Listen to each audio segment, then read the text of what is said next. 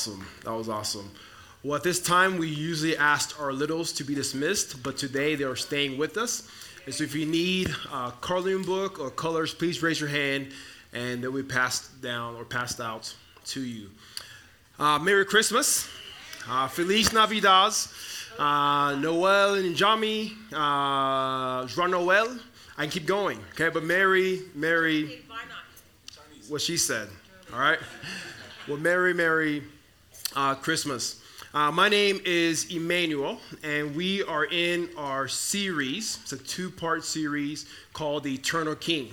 Raheel just read to us about what do you read about again? The rescuing king, what other king? The forever king, all right? Today we're covering a new king. Today we're covering the eternal king, the eternal king. And what we're taking away from this is essentially the idea that the eternal king, right, entered into time so that we could enjoy eternity with him. Amen. That God left his throne, came to our space, our time, so that we could one day experience eternity with him as the forever eternal King of Kings.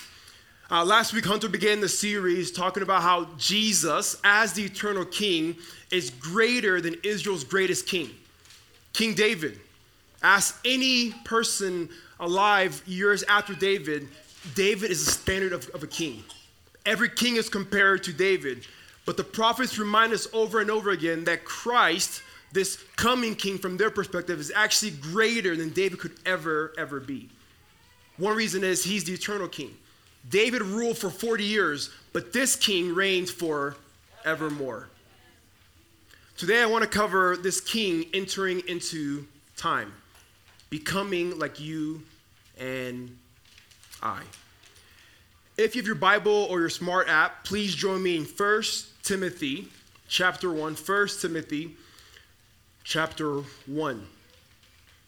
1 Timothy chapter 1. I'll be looking at verses 12 through verse 17.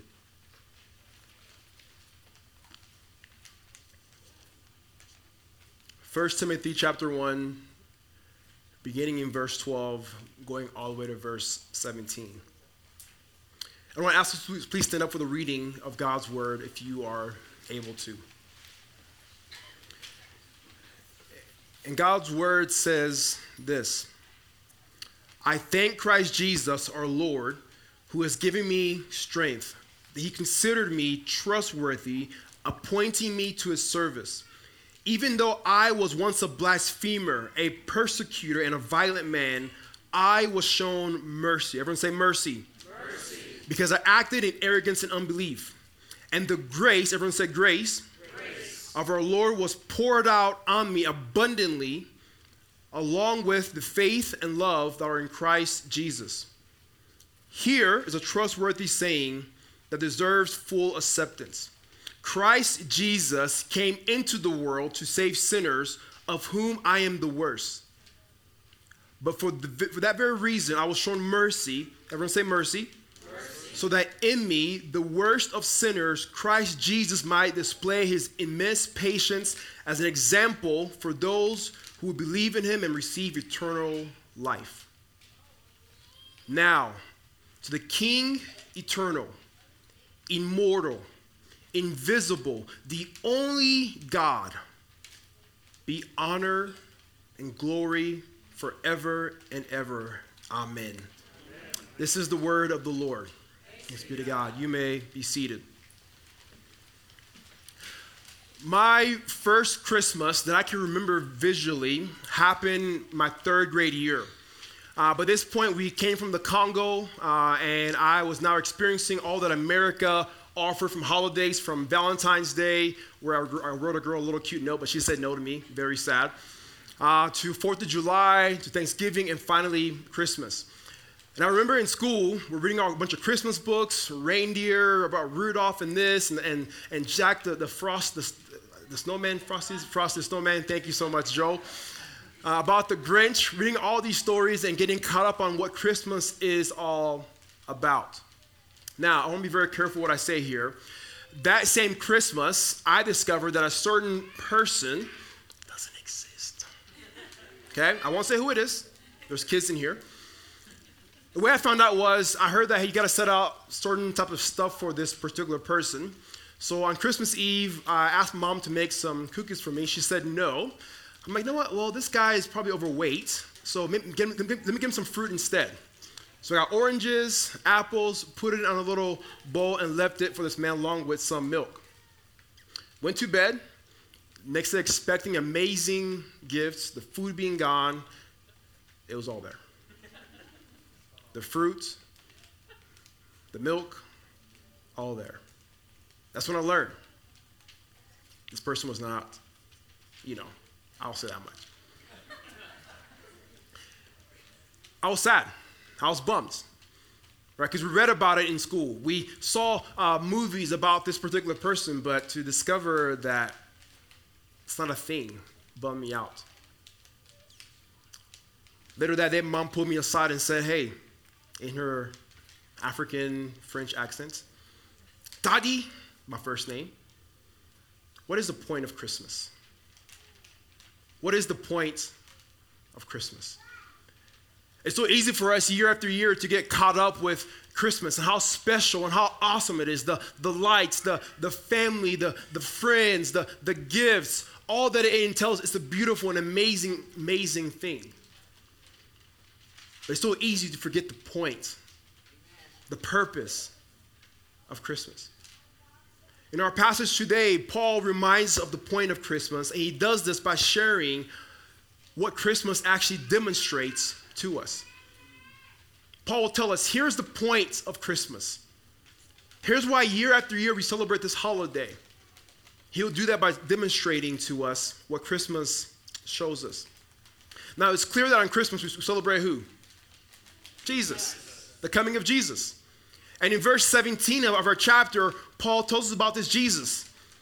He says that Jesus is the eternal king. He is king. The word for king here, it could be used for the word emperor in Greek, basileus. What he's saying is this guy's not a king over one domain. He's king over all reality. Amen. Everything is for his purpose and his desire, what he wants. Not only is he king, he's also eternal. He is ageless. Go back that way in the past. He's there. Go that way in the future. Guess what? He is still there. He's eternal, ageless. He's immortal. Cannot die. Will not die. I love the story in Narnia, the magician's nephew, where Aslan, who's basically God or who's Jesus, he's singing Narnia into existence. And as he's doing so, there's this witch known as Jadis, who becomes the White Witch. She's curious about him and frustrated at him. She takes an object and throws it at him to kill him. Doesn't faze him. He's immortal. Jesus is immortal. Cannot die. He's not afraid of death because there's nothing to do with him at all. He's invisible. He cannot be seen. Not only that, but if we could see him, we couldn't see him. Do you get that? If we could see God, our eyes couldn't even bear to do so. There are angels who see God, who have the privilege of seeing God. Guess what? They cover their eyes before God's presence.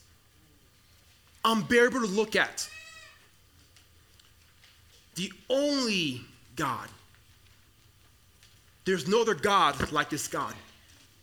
From Zeus to Allah. I can go on and on. There's no God like this God.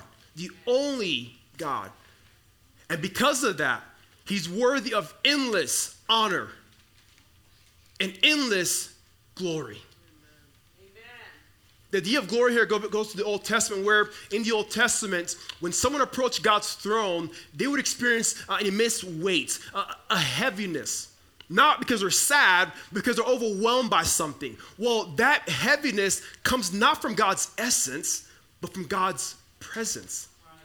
God is so great and mighty that he's so glorious that the weight of glory does not come from him himself, but from what's around him. He's glorious. This is who our King is. If you're into Spidey and Friends, Spider-Man, little kid Spider-Man, any kids here, Spidey and Amazing Friends? Okay, Raheel, thank you so much. if you're into Spidey and Friends, Jesus is greater than Spidey, Spin, and Ghost Spiders combined. Okay, you guys aren't with me yet? Let me keep going. If you're into PJ Masks, Catboy, Owlet, and Gecko, don't compare to who this guy is. Okay, I'll keep going. Harry Potter, Voldemort, Dumbledore, Harry Potter can't compare to him. Yoda, Anakin Skywalker, Luke Skywalker, Rey can't compare to this God. Okay, you guys aren't with me? If you're into DC, he's Superman's Superman. The MCU, Thanos has to go get a glove and some jewels to be powerful. This God is powerful naturally. Dragon Ball Z fans, Goku, Broly, can't touch him. History fans, the first king of kings that we know in history is a guy named Nebuchadnezzar. My Bible tells me that this God humbled Nebuchadnezzar until he acknowledged the true King of Kings. Rome, the most powerful empire probably ever. Their kings, their Caesars had to do stuff to become more powerful. Yahweh, Jesus, is all powerful by himself, always. The United States has been a nation, powerful for a while. We're only here because God allows us. That's how powerful this God is. He is God by himself. In Genesis 22, God makes a promise with Abram. And Abram is like, okay, great, let's make this promise. And God wants to find something or concept to seal, to confirm this promise. There's nothing greater than God. So guess what God says? I will seal this promise in my own name. That's how great God is. There's none like this king. There's none like Jesus. Let me pause here and say this. Because he's Lord, immortal, eternal, King, we should not be afraid to ask God to do big things. Sometimes when we pray as if throwing our prayers out there, and maybe God will answer them. Maybe he'll do something with them. If he's God, he can solve our problems.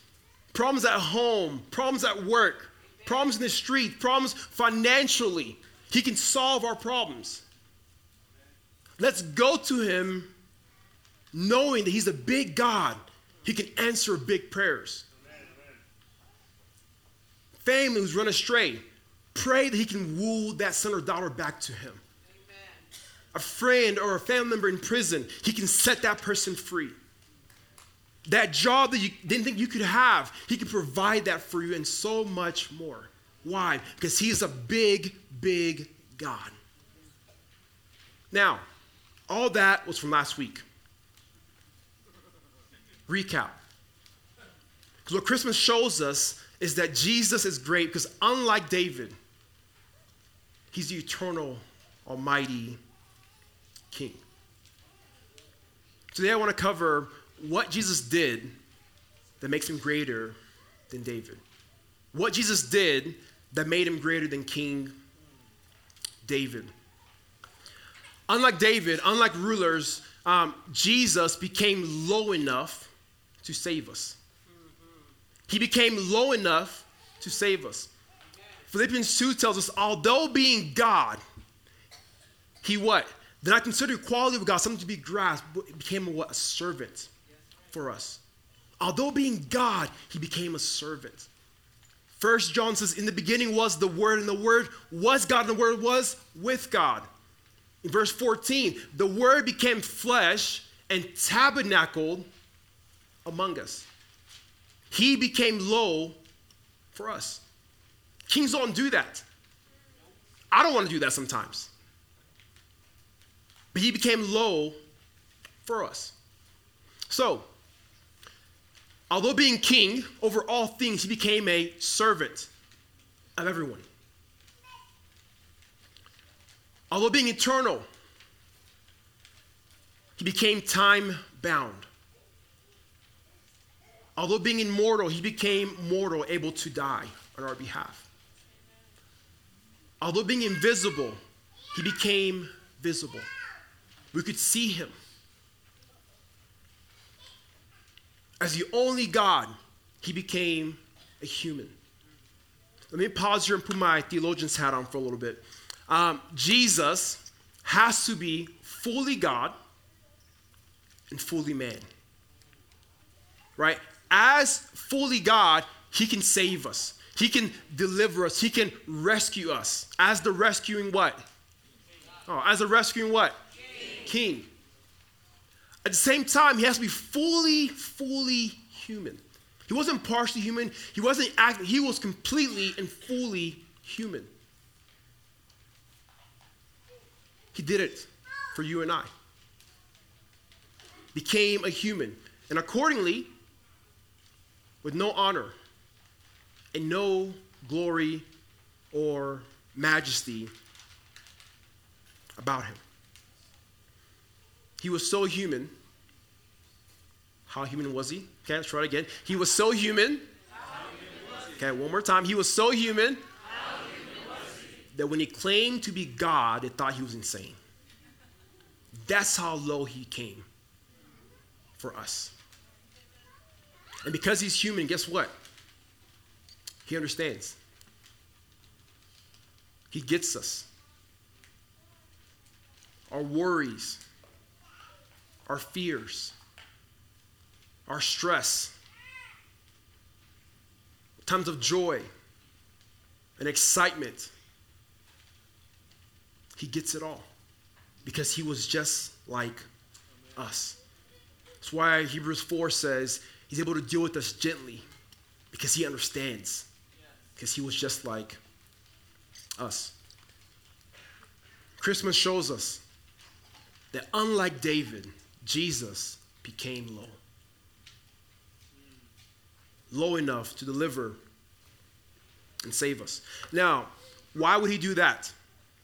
Well, because of us. Because of us.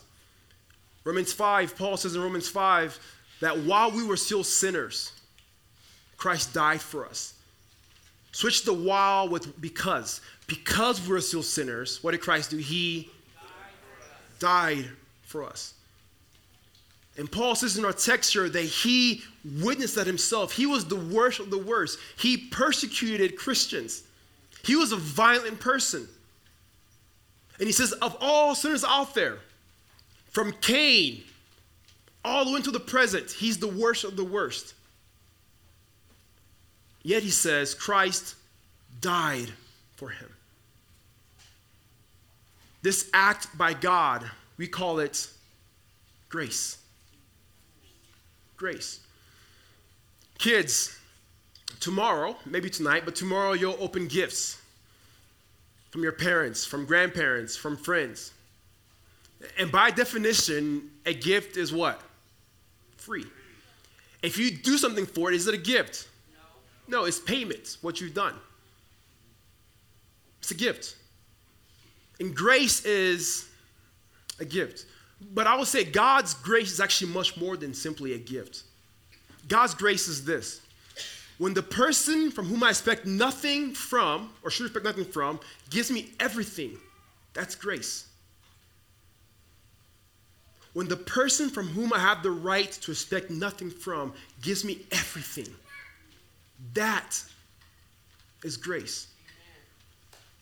In Exodus, God rescues these people called the Israelites. They come to Mount Sinai. They make a promise with the Lord. They break that covenant right away. Right away. And God's like, you know what? I'm done. I'm done with y'all. And God has the right to be done with them. Amen. Moses goes to him and says, no, Lord, don't do it. And God says, Moses, y'all have lost your dang mind. Don't expect me to save you guys. But guess what? I will.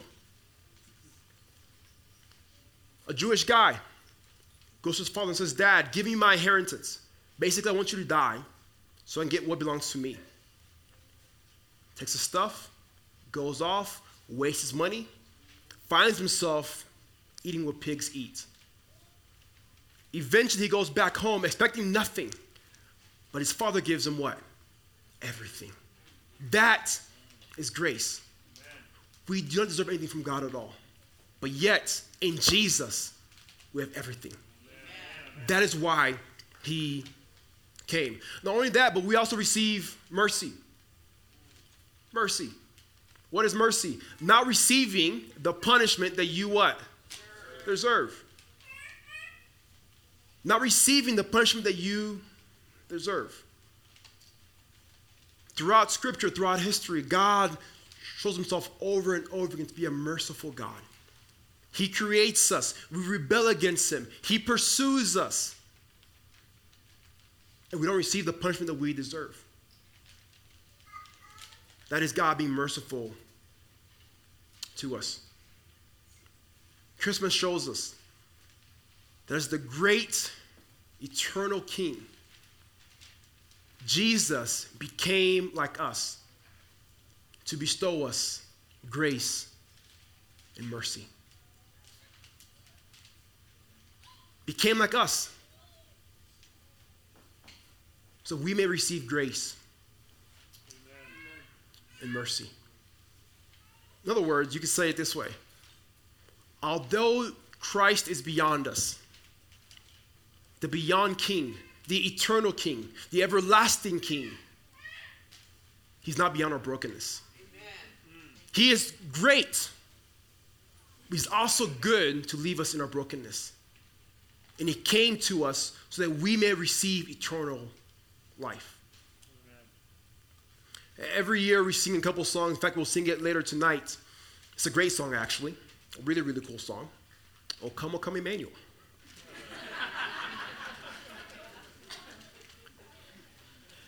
Emmanuel means what? God with us. At Christmas, we remember God coming to be with us. Now, you're only with those that you actually care about and love. For example, I don't like snakes. I don't hang out with snakes. Right? I don't like, certain people, I guess. I'm not with them. Right? You're only with those who you like, who you love. The fact that God came to be with us means God what? Loves us. Amen. That's good. I've had the privilege to study great theological things and so forth.